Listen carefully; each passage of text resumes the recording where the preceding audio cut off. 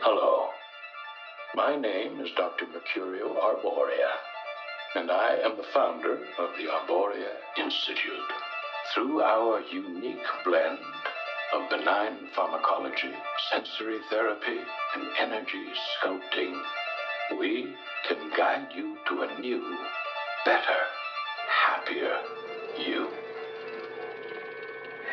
You are about to embark on a great journey. Let the new age of enlightenment begin.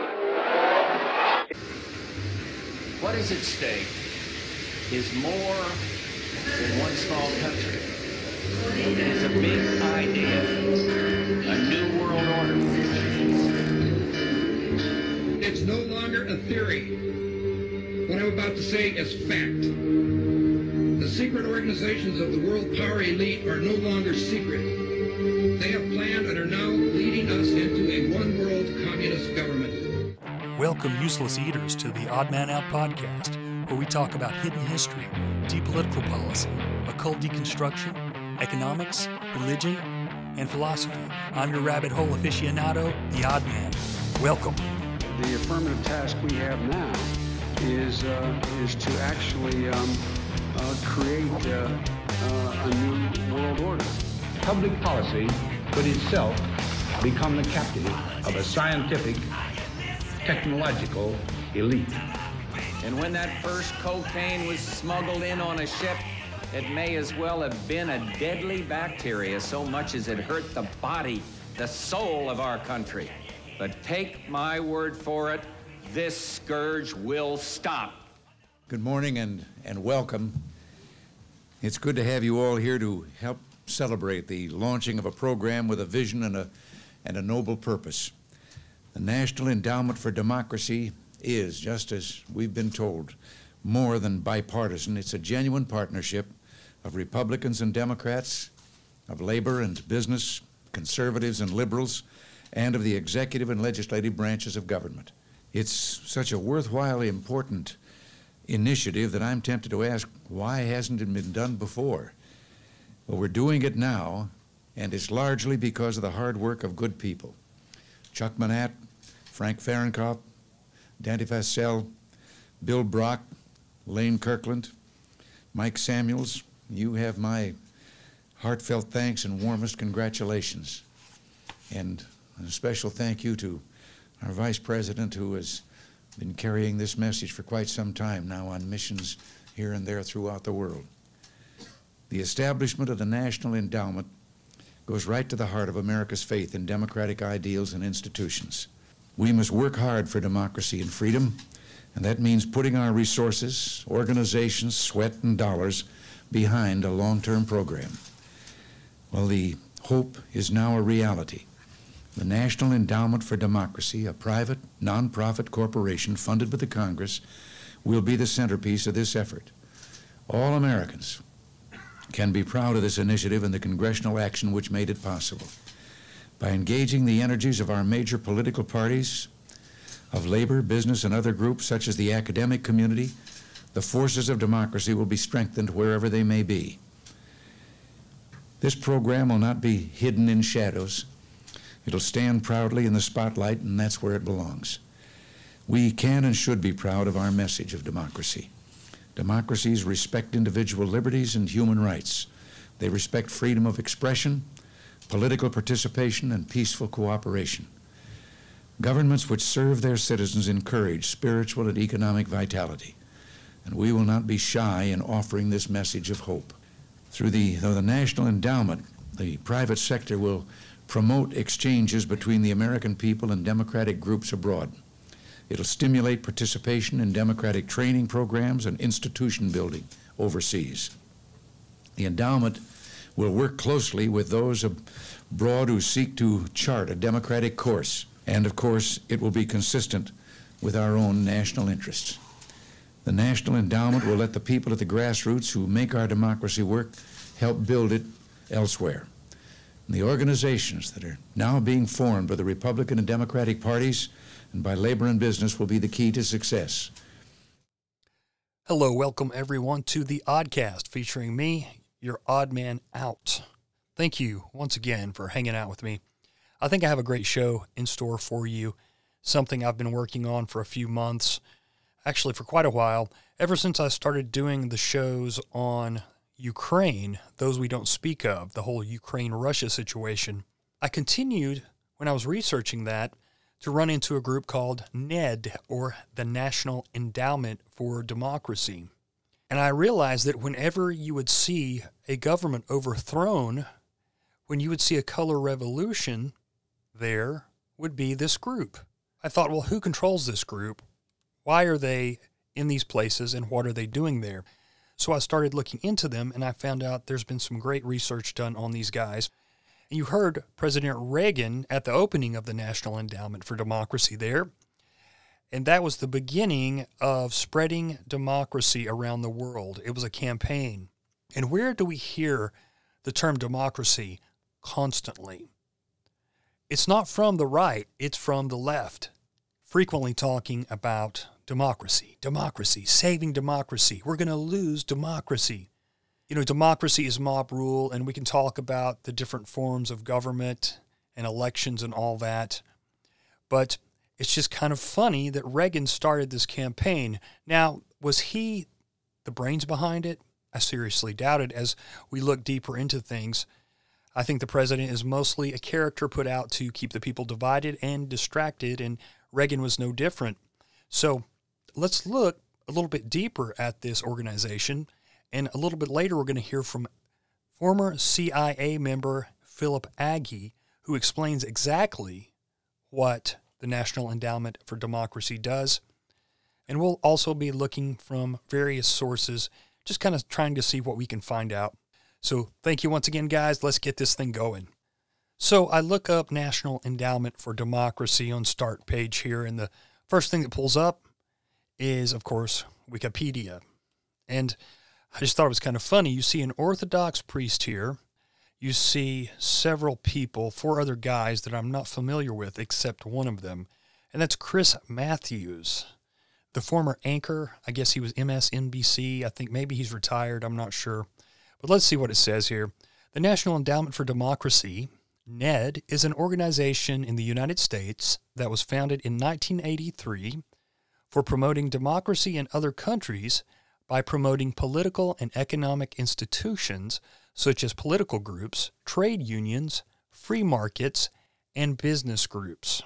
NED is funded primarily by an annual allocation from the U.S. Congress.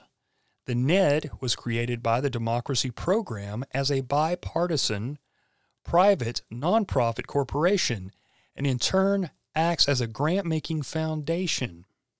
In addition to its grant program, the NED also supports and houses the Journal of Democracy, the World Movement for Democracy, the International Forum for Democratic Studies, the Reagan-Fashel Fellowship Program, the Network of Democracy Research Institutes, and the Center for International Media Assistance. Well, it's good to know that there are several other groups we can look into that are connected. We also know that there is the International Republican Institute, which was founded at the exact same time as NED, and the National Democratic Institute. So those are the Republican and Democrat institutes working hand in hand with NED. It's to give it a bipartisan look. And later on, we'll kind of dive into who is in those groups right now, who leads those groups, because there's some interesting characters in there that you'll be familiar with. Now, I pulled this up. I can't help it. Look at it. Think whatever you want. Call me a commie. I don't care. But this came up. It was fmprc.gov.cn. Ministry of Foreign Affairs, the People's Republic of China. Now, I just thought this was interesting. The United States has long used democracy as a tool and a weapon to undermine democracy in the name of democracy, to incite division and confrontation, and to meddle in other countries' internal affairs, causing catastrophic consequences. The National Endowment for Democracy, NED, as one of the U.S. government's main foot soldiers, white gloves, and democracy crusaders, has subverted lawful governments and cultivated pro-U.S. puppet forces around the world under the pretext of promoting democracy. Its disgraceful record has aroused strong discontent in the international community. In today's world, peace and development is the theme of the times, and the trend towards greater democracy in international relations is unstoppable. Any attempt to interfere in other countries' internal affairs in the name of democracy is unpopular and is doomed to failure. It actually has quite a bit of information on there that's actually pretty factual if you look into it, but we'll get out of that site and check out some other sources here. We see here on a website, ecfr.gov. This is a United States website, of course. We go down to NED. NED is governed by a bipartisan board of directors of not fewer than 13 and not more than 25 members, reflecting the diversity of American society. The officers of the corporation are chairman and vice chairman of the board, who shall be members of the board, a president, secretary, and treasurer, and such other officers as the board of directors may from time to time appoint. Meeting of the board of directors are held at times determined by the board, but in no event fewer than 4 times each year. A current list of members of the board of directors and a schedule of upcoming meetings is available from NED's office, and then it's got the address, which is in Washington, of course. From a website called interaction.org, it says, choose to invest. At the top, National Endowment for Democracy. And underneath it says, minimum requirement, $320 million. Since 1983, the National Endowment for Democracy has advanced democracy worldwide by supporting people in their pursuit of good governance, economic freedom, independent media, and the dignity afforded by human rights. The NED is dedicated to fostering a wide range of democratic institutions abroad, including political parties, trade unions, free markets, and business organizations. Okay, so we've read that before. It says that the endowment's non-governmental character provides flexibility, allowing it to work under the most difficult circumstances and respond quickly. In other words, they do not have to follow the same laws and regulations as an official government agency would. Let's look here. Now, down at the bottom, it's got a funding chart from 2019 through 2021. So we're looking at about $165 million from the House and the same from the Senate. 2020, just a little bit above that, about $175 million from the House, and then over $350 million, in fact, $360 million from the Senate. Down a little bit in 2021 to about $300 million from the House and the same from the Senate. That's a lot of cheddar. Here on Devix.com, it says, the National Endowment for Democracy is a private, nonprofit foundation dedicated to the growth and strengthening of democratic institutions around the world, yada, yada, yada. Each year, NED makes more than 1,000 grants to support projects of non-governmental groups abroad who are working for democratic goals in more than 90 countries. So this is the way they fund the NGOs, the tax-exempt groups, which I talk about all the time, which are quasi-government, quasi-corporate groups, and it's where you see really these public-private partnerships coming together, or fascism or corporatism, kind of a mix of those. And this is one of the main conduits by which GovCorp, as I call it, works together and are leading us closer and closer to a more global economy, a more global governance. It's happening little by little, and obviously average people have never even heard of the National Endowment for Democracy, even though it's been out since 1983. Okay, we've read enough of the official information about NED, I think. Let's check out some of the dirty laundry here. We've been describing the threats to power and freedom that are driving the current crisis in Ukraine, specifically threats of foreign political interference. In discussing the external conflict between U.S. and Russia, the earlier essay, Part 3A, focused on the political interference performed by the CIA, but it's also critical to discuss the behavior of the National Endowment for Democracy, NED, and the types of foreign political interference, in which it is reportedly routinely engaged. Writer William Blum, a former Foreign Service officer who left his post in opposition to the U.S. war in Vietnam, spent a few decades researching U.S. foreign intervention abroad. His intent was to write a magazine article, but the more he uncovered, the more he realized the material was book length. He wrote, "My government, I had discovered, had easily been the intervention king of all history, a serial intervener. There was scarcely any place in the known world where the CIA, the State Department, and or the U.S. military had not been doing their dirty work." And I just want to say that if you'll notice, so many times it's actually the left who are pushing these wars behind the scenes. It's all about trying to kind of throw the blame on the other side. Now, both sides are to blame for different things, for sure. But a lot of times, if you look back through history and do the real digging, you see that a lot of these more progressive types were pushing interventions and wars. And you'll notice that oftentimes when the progressive elites and the intellectuals are for a war or intervention, they will name call those who are apprehensive about getting involved in foreign engagements, as our founders told us to be. They'll call us isolationists, like it's a bad thing. But it's actually just non-interventionism. As I said, the way the country was founded. And the more we get involved in these foreign countries, the closer we get to globalism. And that's what I keep trying to tell people, that NATO is one of your strongest proponents of globalism. We were told it was going to be straight up communism, worldwide communism, creating this world government. Well, no, it's coming by way mostly of foreign intervention and bailing out foreign governments and doing all these other things. But let's go back to this article here. NED was formed in 1983, 1 year after a proposal by President Reagan for the U.S. to foster the infrastructure of democracy abroad.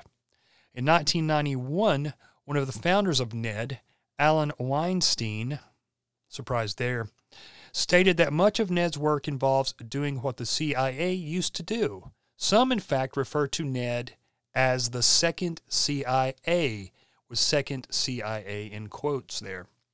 NED has 4 core institutes, as we heard before, but we'll go over them again. The National Democratic Institute, which is NDI for short, and the International Republican Institute, IRI, the American Center for International Labor Solidarity, and the Center for International Private Enterprise, which is used to infiltrate foreign political, labor, and business organizations to mastermind separatist riots, color revolutions, political crises, lies and rumors, and infiltration around the world with an ever-growing list of evils. And so nowadays, instead of having just the CIA going around behind the scenes and trying to manipulate the process secretly by inserting money here and instructions there and so forth, they have now a sidekick, which is this National Endowment for Democracy, NED. Yeah. And this organization dates from 1967. A lot of people don't realize, because it was just established in, I think, 83. But the idea emerged from a series of scandalous revelations in 1967, the worst ones to that point, to hit the CIA. And I was in headquarters at the time that these scandals broke, and the gloom there was something you could touch almost. Because what happened was the long-running CIA's control and manipulation of the international program of the National Students Association in this country, which was the national organization of university students, came out. It was revealed. And that led to revelations of a lot of other CIA operations, because they were using the same bogus and real foundations to channel money into all these different overseas organizations. And I remember very well that Time magazine at the time, or Newsweek, I think it was Time, they published a wheel with all these spokes going out. And the CIA was at the center, and then halfway out were all these foundations, American organizations, and then out at the end were the foreign groups that got the money and the instructions. Naturally, they don't give away money without being sure that it's spent the way they want it spent. And so this was a catastrophe for the CIA. And the next month or the month after that, this started in February of '67, and then by April, I think it was, Dante Fachel, the congressman from Florida, was proposing the establishment of a an open system to finance these overseas organizations. And we're talking about some government organizations abroad, some political parties, some media organizations, youth organizations and student organizations, all these kinds of so-called pluralist organizations, when in fact they weren't really free organizations, because to the degree that they take money and instructions from the CIA, to that degree they're not free at all, right? But anyway, Fachel came up with this idea, but it didn't go anywhere, because the so-called consensus between the two parties had broken down over Vietnam. And so it wasn't until the early 80s, when Reagan made his speech in the House of Commons about the democracy project worldwide, that this began to take on steam again. And finally, they decided to copy the German example. Each of the major German political parties has a foundation which is financed by the German government. Before it was West Germany, now the whole country. And for example, the Friedrich Ebert Stiftung is the SPD, or the Social Democratic Party's foundation. And they finance projects all over the place, and for years in the 50s and 60s, and I would guess even into the 70s. In fact, I know into the 70s and even to the early 80s, the CIA was channeling money through these German foundations abroad. For example, some money, a lot of money, I think it was $1 million or more, but I'm a little hazy on the amount. But anyway, it went through it was CIA money which went through the Konrad Adenauer Stiftung. That's the Christian Democratic Union. It went from there to IVEPO, which is a foundation of the COPE, the Christian Democrats in Venezuela. Oh. And from there, it went to the Christian Democrats in El Salvador, to Duarte, for use in the elections. I've forgotten which year, maybe 84 or something like that. And it was traced. Some journalists did this. And so that is the way they would use these German foundations in the past. So now we've got our own. We don't have to use the Germans unless we really want to anymore. Because in 1984, we established this National Endowment for Democracy, which is nothing but a mega conduit. And the millions or the tens of millions that are set aside for the meddling in the internal affairs of other countries goes to this conduit.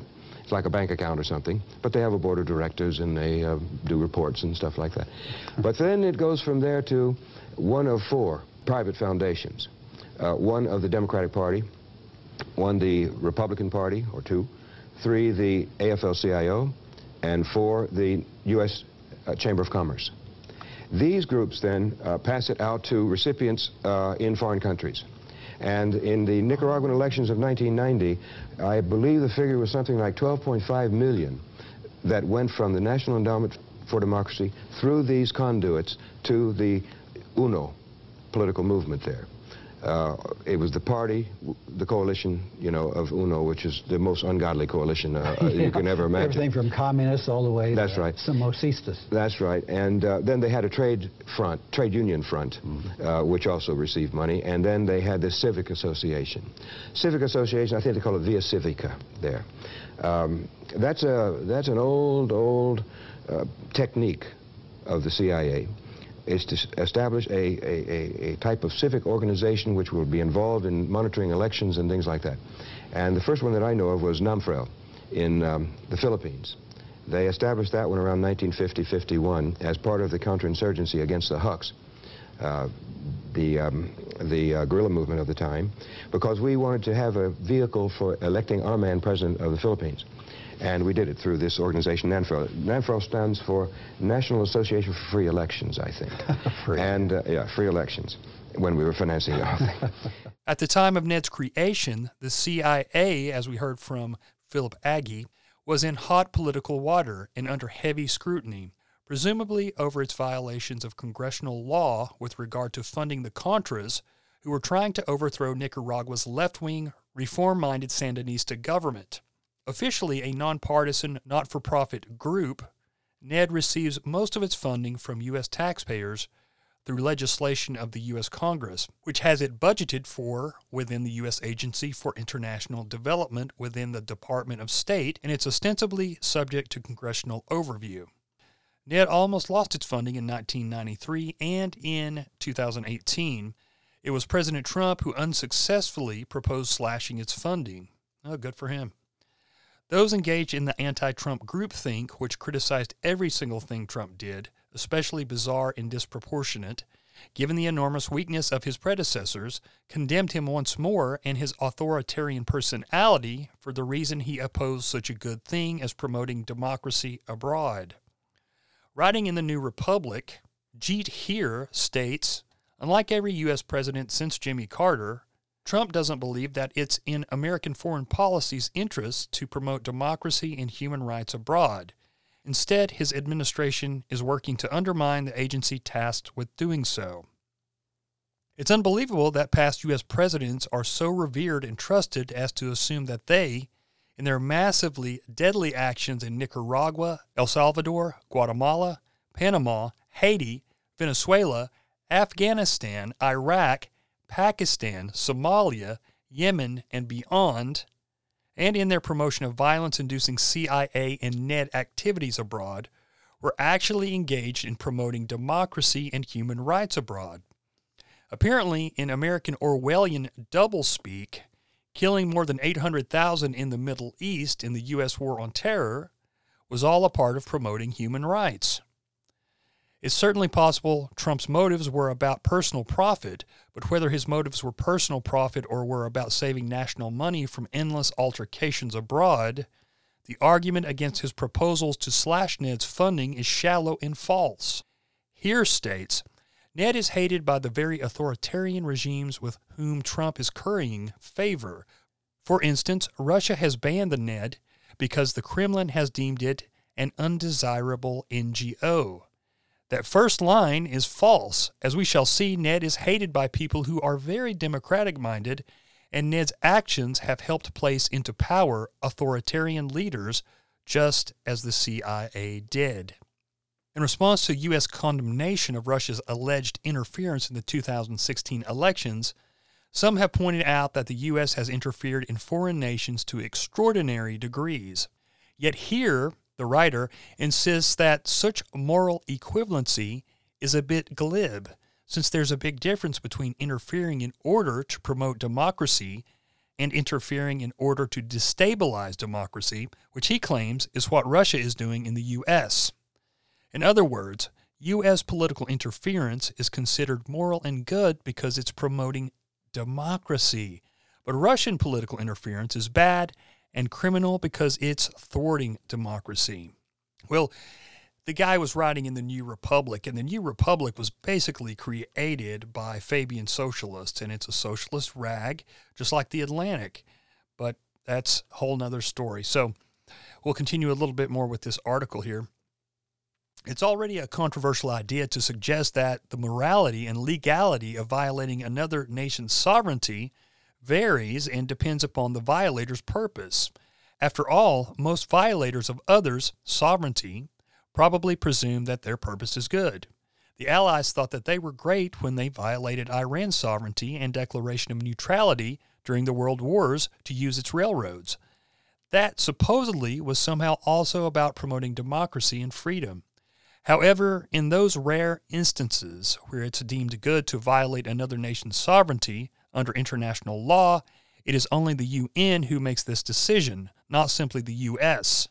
This helps ensure a more comprehensive, less selfish perspective. Well, you know me, I am not a fan of the UN, but this push to interfere in other nations' elections, I don't know, it's always going to come back on you. I mean, it's just ridiculous to believe it's not. And whether you like Ron Paul or not, he was adamant about that in the War on Terror. And, of course, blowback happened big time and continues to happen, but it doesn't matter because we're going to continue to do this because this is about, I don't know what else to call it, but imperialism. And we've talked about it in the past. When these smaller governments get their countries overthrown, what happens is when USAID and NED and Freedom House and Open Society, when they get involved in these governments, what they do is they open up the country and they bring in the Western businesses in order to get bailed out by the IMF or the World Bank. These countries have to give up many, many regulations, and they have to open up their countries to these monopoly corporations and loan institutions. And that's what this is about. And we see, as we've read time and time again about NED, that they have one organization that covers the unions and one organization that covers the private businesses. So they're working together, basically, and then they work inside these foreign governments.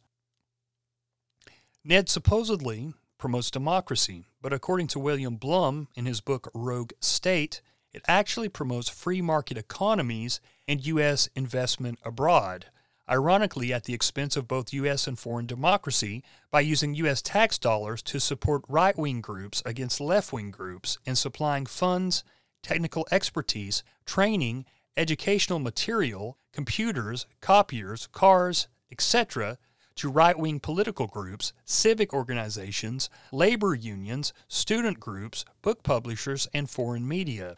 The results of Ned's activities have been destabilization of nations that in many cases already had free and fair elections. And so when people hear this and they see the right wing versus the left wing, the more conservative people are obviously going to be like, well, what's the matter with it if they're promoting what I believe in? But it's not the right wing in as what you think the right wing should be, as in good old-fashioned conservatism and good old-fashioned patriotism. This is a different type of thing. This is, when they see free markets, it's not free markets. It's actually almost the opposite. When they go in there, you have this unique group of elite businesses and loaning institutions that get into these countries, and they're not going to allow any competition to rise up. So it's protectionism. You have to understand what this actually is. So when you get all triggered by right-wing or left-wing, you have to understand that it's not exactly what you think it is here in the United States. And even if it was, this is a foreign government. It's none of our business. And as I said before, the more we get involved in these foreign governments and foreign nations, the more we become globalist. And I think the progressives understood that after World War I. They realized that we're not going to get the League of Nations, so the only way that we can create this world government is through war. And we'll talk about that maybe at another time, but certainly it's bringing us closer and closer to global governance. And a little bit more from the article once again, we'll finish up here. In his work, America's Other War, Doug Stokes describes how Venezuela was a victim of a U.S.-supported coup in 2002, when the late President Hugo Chavez was forced from power for 48 hours. And keep in mind that the support of a U.S.-supported coup usually means much more than a phone call or a handshake. It means money, arms, propaganda, bribes, scheming, payrolls, destabilization operations, economic sabotage, mob instigators, and military backup. Stokes explains that Ned has funneled hundreds of thousands of dollars in grants to U.S. and Venezuelan opposition groups, including the labor group, whose protests ignited the coup. Now, there we see that when we're talking about right-wing groups, I don't think in the U.S. you would equate a labor group with a right-wing group. So take that into consideration. Yet Chavez, who had won the elections of 1998 and 2000 by the largest majority in 40 years, was vigorously defended. Millions of Venezuelans protested and defeated the U.S.-backed coup leaders. If you'll remember, they wanted to stage a coup in Venezuela under Trump. They wanted to place in that one guy, I forget his name off the bat here, but he was not the real president. And the funny thing was that they appointed one of the NED, National Endowment for Democracy, board directors, Elliot Abrams, who we've talked about on this show before, who is also a board of directors of the Council on Foreign Relations and was a main member of the Project for a New American Century. They appointed him in charge to try and get that coup done, but it didn't happen. But to continue, to get a glimpse into the disdain some of U.S. policymakers actually hold for democracy, note that a Bush Jr. administration spokesman explained that while Chavez had been democratically elected, legitimacy is something that is conferred not just by a majority of the votes. Of course, Bush Jr. should know, since he didn't win the popular vote against Al Gore, but nonetheless was granted legitimacy as the U.S. president. Ava Gollinger, a Venezuelan-American attorney and journalist who strongly supported Chavez, writes that the U.S. Agency for International Development, or USAID, you said, and Ned funneled millions annually in political groups who opposed and led to the political downfall of Ecuador's President Rafael Correa, a highly popular leader who worked hard to reduce poverty and who also refused to renew the lease to allow the U.S. to maintain a military base in Ecuador, thus earning U.S. policymakers enmity by breaking the second and fourth of the Four Commandments described in the earlier essay, which we did not read. Gollinger also states that Honduras was the victim of a coup backed by the Obama administration that forced President Manuel Zelaya from power in 2009. Honduras has suffered ever since from the loss of its democracy and the presence of enormous human rights violations. As Al Jazeera reports, Ned also helped anti-Morsi supporters get rid of Mohamed Morsi, Egypt's first ever democratically elected president, by paying huge amounts of U.S. tax dollars to opposition parties and wealthy opponents, and by encouraging protests. Now, U.S. policymakers support al-Sisi, who led the 2013 anti-Morsi coup, and who's said to be even worse with regards to human rights than Egypt's brutal Hosni Mubarak, like Mubarak on steroids. Al-Sisi has had hundreds of Egyptians killed and imprisoned tens of thousands of political prisoners, but you don't see U.S. headlines hateful towards al-Sisi and calling him a murderer. That's because these left-wing news agencies are really warmongers. They support this kind of stuff because they're part of the deep state. Of course, such interference in foreign nations' internal politics is illegal and violates international law and foreign nations' laws, if not U.S. law itself. How is it possible that our tax dollars are allowed to fund this? If Ned is under congressional oversight, why isn't Congress acting to enforce law and dismantle Ned from criminal behavior? Blum's Freeing the World to Death, William Blum, describes Ned's activities in Eastern Europe.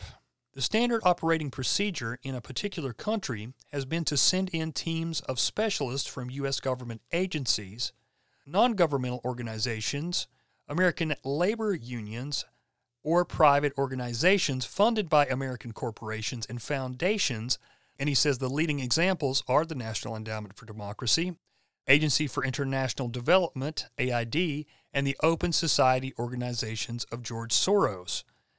And there you see, again, I've talked about this in the past, you see that these NED organizations and these Intel-led organizations are working hand in hand with Open Society's foundation or its offshoot foundations. And so why would these Intel organizations work with Soros organizations? Ask yourself that. That's not exactly conservative or right-wing, is it? So we need to think about this critically and forget about our ties to either the left or the right wing and realize this is bigger than liberalism or conservatism. He goes on to say that these teams go in with as much financial resources as needed and numerous carrots and sticks to wield. They hold conferences and seminars, hand out tons of papers, manuals and CDs, and fund the new NGOs, newspapers, and other media, all to educate government employees and other selected portions of the population on the advantages and joys of privatizing and deregulating the economy, teaching them how to run a capitalist society and how to remake the country so it's appealing to foreign investors. And again, notice that these pro-democracy institutions aren't pro-democracy at all. They're pro-capitalism and specifically pro-privatization and pro-U.S. investment abroad. Well, like I said, they're not about free market capitalism. They are about having this elite cadre of organizations, corporations, and these NGOs working together to take over the businesses there, take over the lands there, take over the minerals there on these lands. That's what they do, man. It's globalization. It's imperialism and globalization. That's what it is, like it or not. They're confusing an economic system with a political system. Privatization has also been pushed by the World Bank, which grants loans typically on conditions of privatizing. And we talked about the World Bank and the IMF and how they grant these loans that can never be paid back most times. So they own these countries, and it opens up these countries again to all these cronies. It's cronyism 101.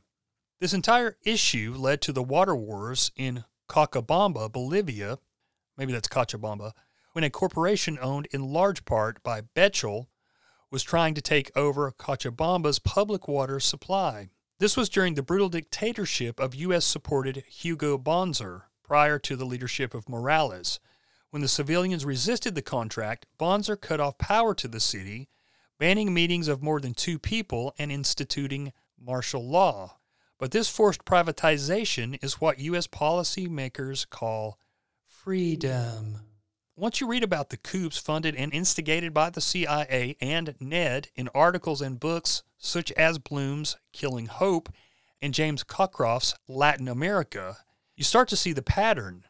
In fact, the current crisis has many parallels with the pre-coup stages of CIA and NED operations, particularly the propaganda, the lies, the economic and financial sabotage of Russia, and U.S. businessmen's acquisitive interest in Russia and Europe. This entire crisis is more than likely another case of U.S. government fighting to secure control, not only over Ukraine, but over Russia, in order to force them to conform to the 4 commandments. And then it reads the commandments, and we'll look at them. First commandment, thou shalt not obstruct U.S. businesses' profit-making abroad. Second, thou shalt not significantly help the poor or give decent amounts of fertile land to the landless. Third, thou shalt not be enemies with our friends or friends with our enemies. And the fourth, thou shalt not reject U.S. military bases and weapons. Within Russia, the NDI and the IRI, 2 of NED's core institutes, and George Soros' International Renaissance Foundation contributed to millions to Yeltsin's presidential campaign and helped create a certain public image that would be as likable as possible, while ignoring less savory aspects of his personality and plans. Most of all, these U.S. campaign contributors wanted Yeltsin in power because he would play the privatization game, thus opening Russia to the grubby, grasping hands of U.S. investors and businessmen. Trust me, it's not just the U.S., though. It's cronies of the U.S. businessmen as well.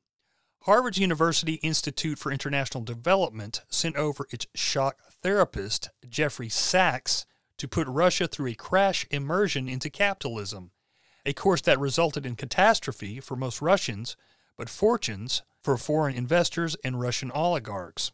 While Sachs seems genuinely committed to eradicating poverty, others accused him of being tied to a narrow way of thinking that caused the crash into poverty of Russia.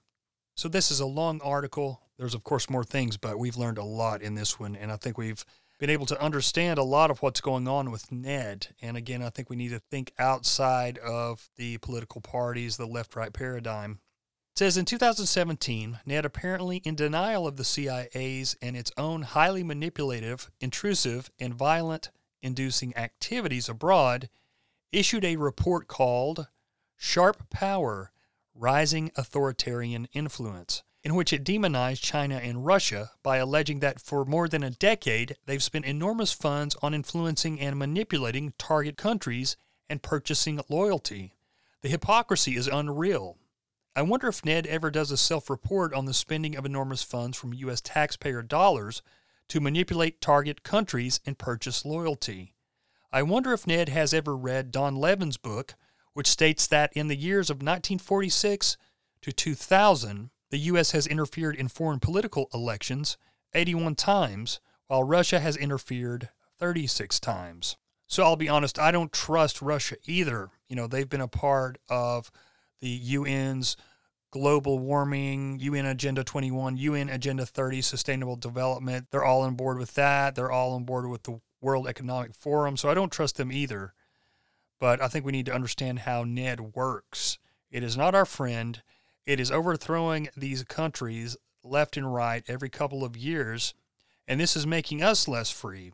And how can we justify interfering in foreign governments and foreign nations at the same time as criticizing China and Russia for doing the same to us? It just doesn't work that way. So I think that people need to be aware of this information. They need to be aware of how these organizations work behind the scenes. You're not going to hear this from mainstream media. They're gatekeepers for it. It's people like me that's got to bring this stuff to you, unfortunately. Now that we know what NED does, let's look at a few of the members of NED, some of the top members. As I mentioned, Elliott Abrams, who goes back to the Bush W administration, and we've talked about it many times. He was one of the main PNAC members, along with Victoria Nuland and her husband, Robert Kagan. Kagan meaning priest or king, by the way. And so he is a senior fellow for Middle Eastern Studies at the Council on Foreign Relations. He was educated at Harvard College and the Fabian Socialist-created London School of Economics, where George Soros was educated, as well as David Rockefeller, and, of course, Harvard Law School as well. Stuart Applebaum, president of the Retail, Wholesale, and Department Store Union, is on the board as well, probably related to author Anne Applebaum, a darling of the left, which is also on the board. Senator Tim Kaine, who ran for VP with Hillary Clinton. Senator Ben Sasse, who I believe is a Republican. Now check this one out. Congresswoman Elise Stefanik, supposedly one of these new, younger Republicans that's really going to bring conservatism back. But we found out that she was a World Economic Forum member. And now we find out that what? She's on the board of directors of the National Endowment for Democracy. And the aforementioned Victoria Nuland, who has been all over the Ukraine coups going back to 2014. Yep, she is on board as well. Ambassador Stephen Sestanovich, also a member of the Council on Foreign Relations. He is the George F. Kennan Senior Fellow for Russian and Eurasian Studies at the CFR. Then we have the president of the AFL-CIO, Liz Schuler. Somebody needs to check these last names out. I'm starting to suspect there is a connection to most of these. Elizabeth Schuler is the president of 56 unions and 12.5 million members of the AFL-CIO. With unfailing consistency, U.S. intervention has been on the side of the rich and powerful of various nations at the expense of the poor and the needy. Rather than strengthening democracies, U.S. leaders have overthrown numerous democratically elected governments or other populist regimes in dozens of countries. Whenever these nations give evidence of putting the interests of their people ahead of the interests of their multinational corporate interests, that's when they get the big old coup. That was Michael Parenti. William Blum, who we mentioned a couple of times before, says the National Endowment for Democracy is an agency created by the Reagan administration in 1983 to promote political action and psychological warfare against states not in love with the U.S. foreign policy. It's Washington's foremost non-military tool for effecting regime change. That was from William Blum's America's Deadliest Export. He says the de facto censorship, which leaves so many Americans functionally illiterate about the history of U.S. foreign affairs, may be all the more effective because it is not so much official, heavy-handed, or conspiratorial as it is woven artlessly into the fabric of education and media. No conspiracy is needed. And lastly, he says in the Second World War, democratizations courses were held in U.S. and British POW camps for Germans, and reformed Germans were granted privileges. Moreover, the U.S. Army was proud to state that the communist prisoners in American camps during the Korean War were taught what democracy stands for. And what does it stand for?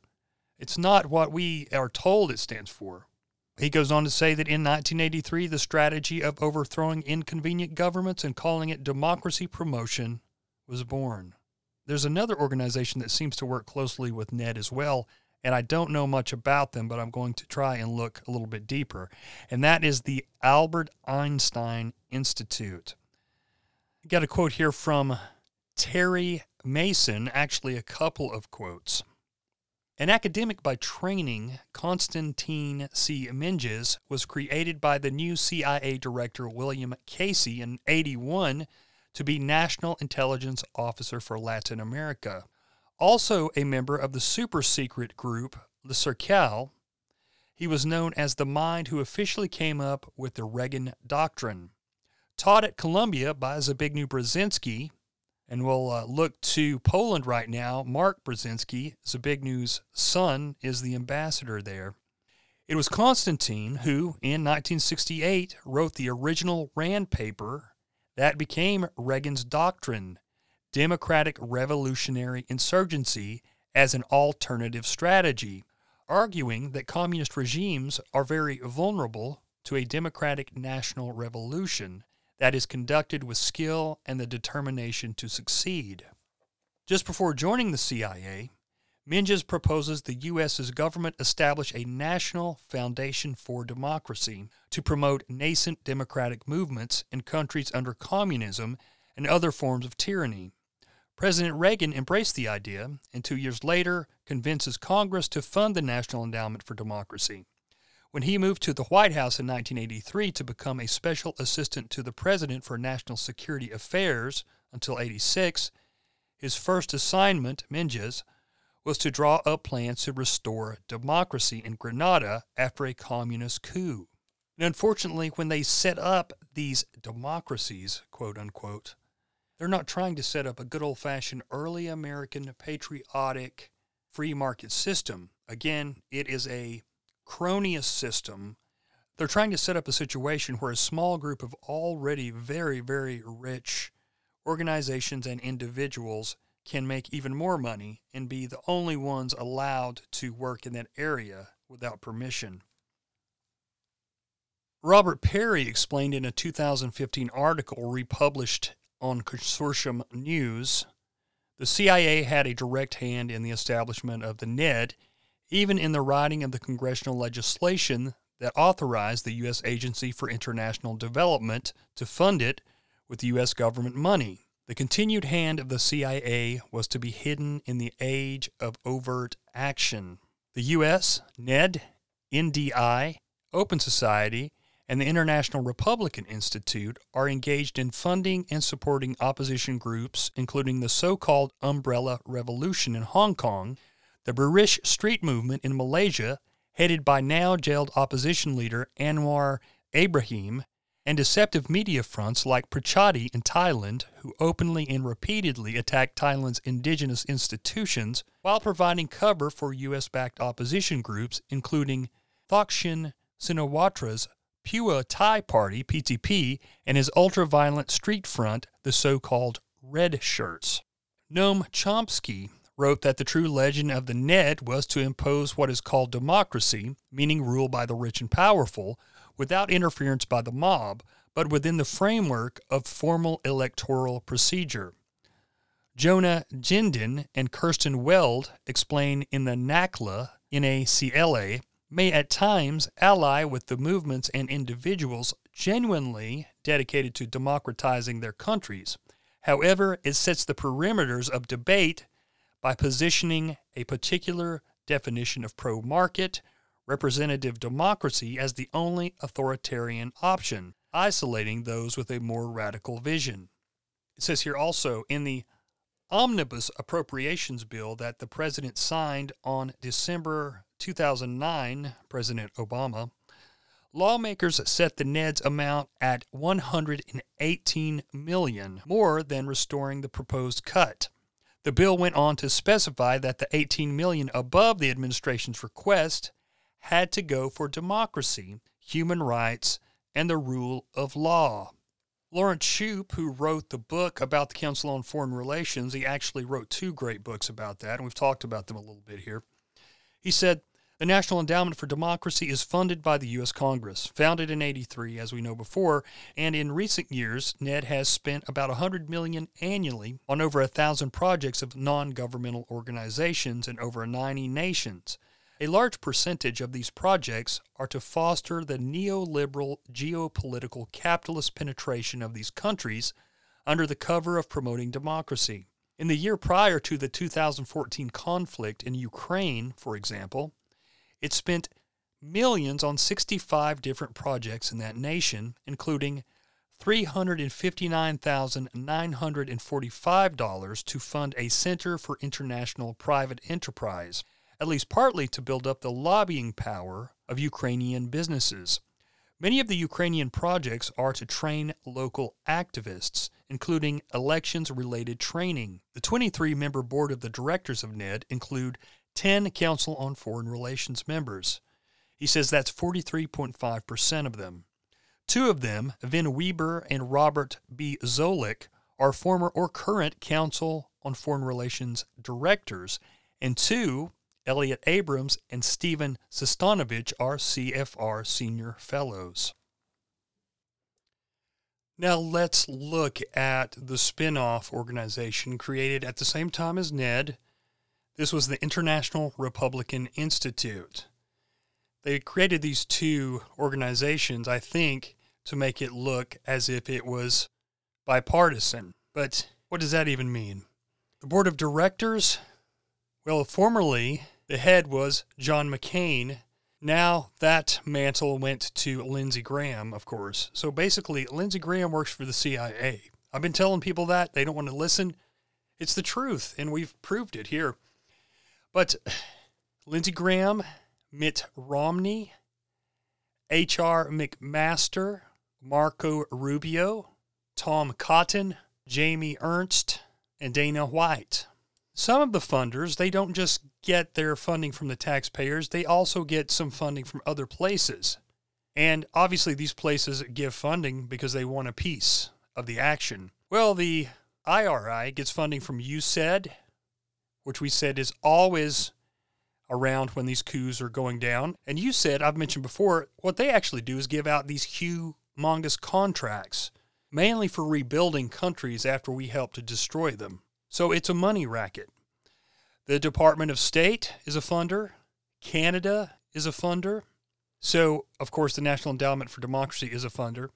Their partners include the National Democratic Institution, which is their sister organization, the European Institute for Democracy, which partners with Microsoft, Facebook, the London School of Economics, and various universities and newspapers, the American Bar Association, the Bush Institute, the Open Government Partnership, whose largest funders are Open Society, which is, of course, Soros's Open Society Foundation, and the downright communist Ford Foundation.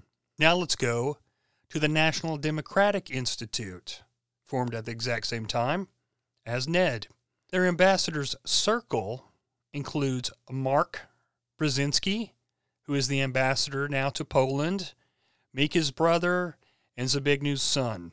And if you don't know who Zbigniew Brzezinski is, you got some catching up to do, my friend.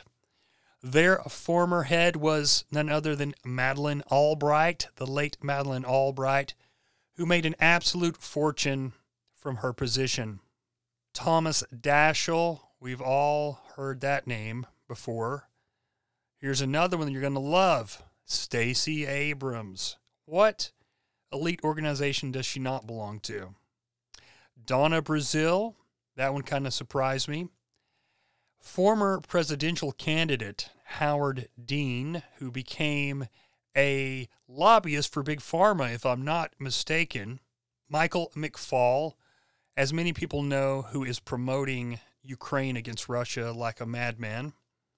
Former presidential candidate Walter Mondale, Chris Dodd, Michael Dukakis, Richard Gephardt, and the late John Lewis. Some of their partners include the Government of the United Kingdom, United Nations Women Foundation, United Nations Democracy Fund, UNDEF, United Nations Development Program, UNDP, the World Bank Group, the European Union.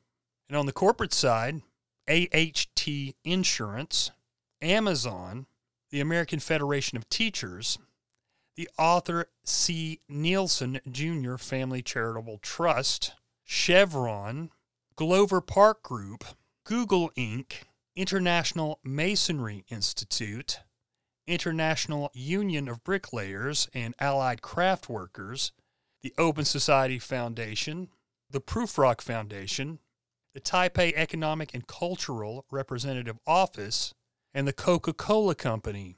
They have $1 million roundtable This is like their big donors group. And Mr. Richard C. Bloom is one of the donors. I believe he may be Dianne Feinstein's husband. I'll have to look that up. Mr. Mark Nathanson is another one, and Mr. Dennis O'Brien. So you can see that the Democratic side has a lot more funders, have a much better website, and I think they're probably more involved as there's more members in the National Democratic Institute. And there's a website called Venezuelan Analysis, which I found some really interesting stuff about Ned on there, and USAID and some of these other groups.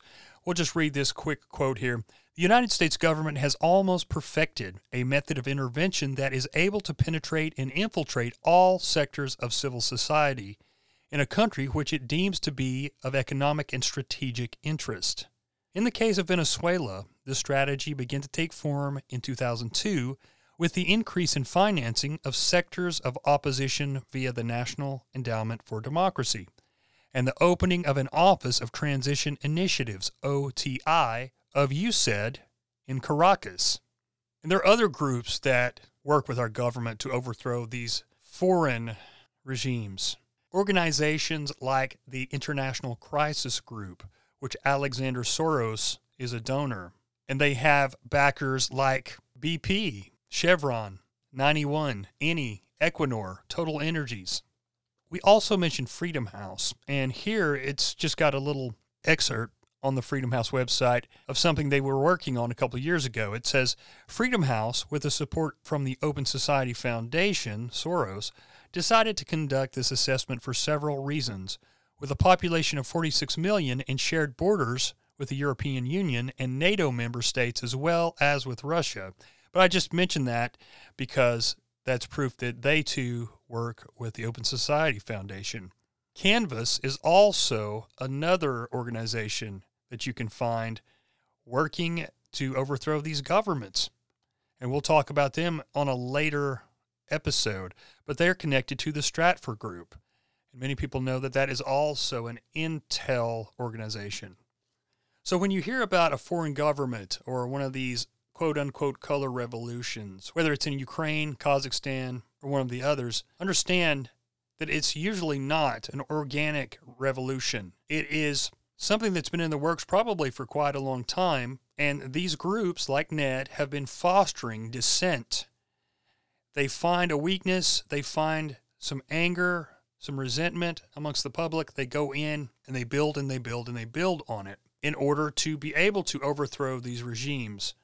And who knows at this point how many of these foreign regimes that are actually U.S. intel controlled.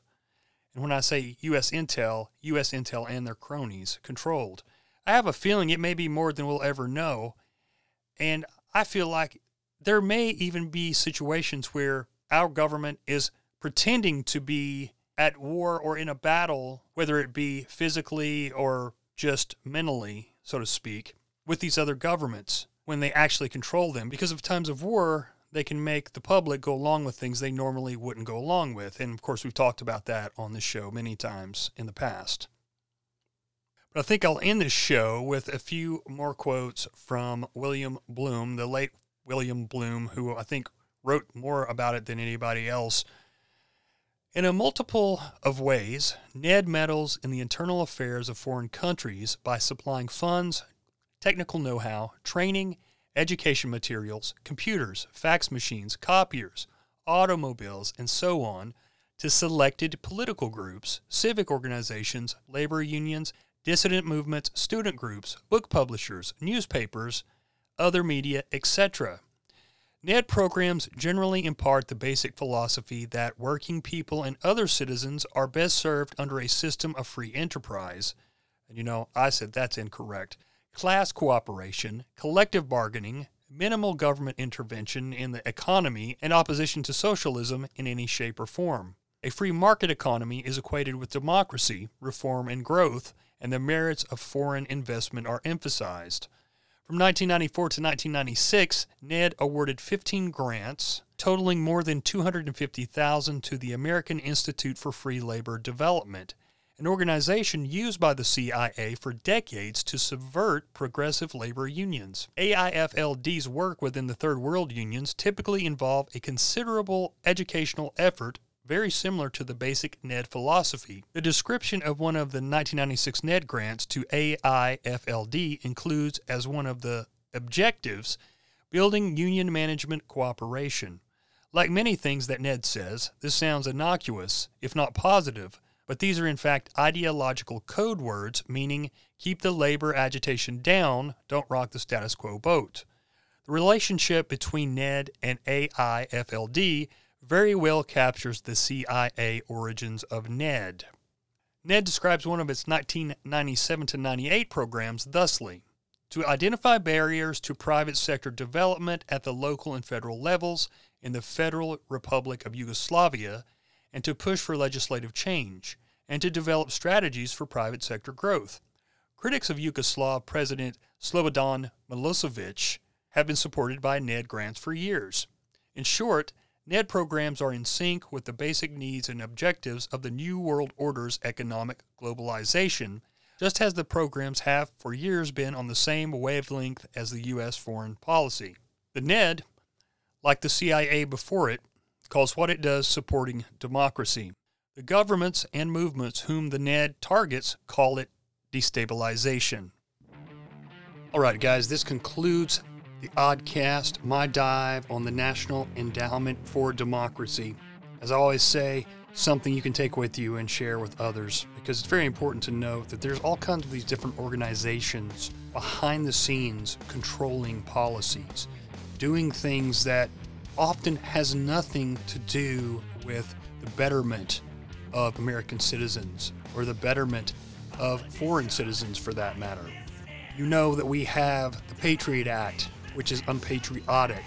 We have the Freedom Act, which is against freedom.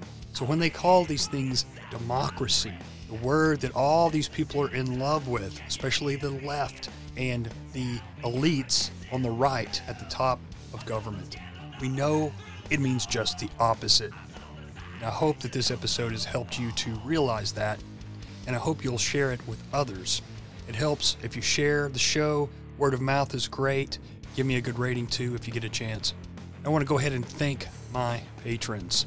I want to thank the Crazy Bread Man, my newest patron, who is a covert conspirator. Hang tight, Crazy Bread Man. I'm going to have some extra stuff on that tier for you on Patreon.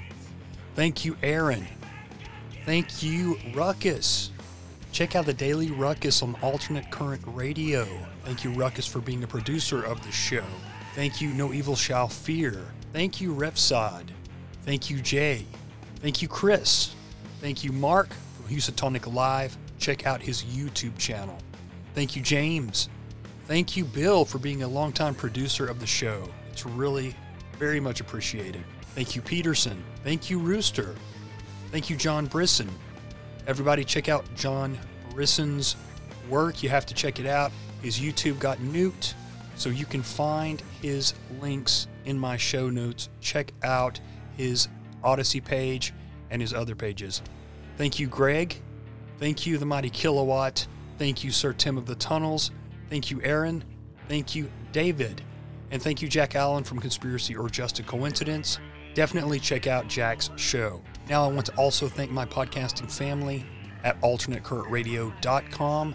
Get over there and check out all their shows, including The Boiler Room, which is their flagship show. They have plenty of music and talk shows as well, so there's something for everyone. Also, I want to thank Fringe Radio Network for reposting the show, and I want to thank you guys for listening once again. Cheers and blessings, guys. Till the next time, and remember, their order is not our order. See you guys.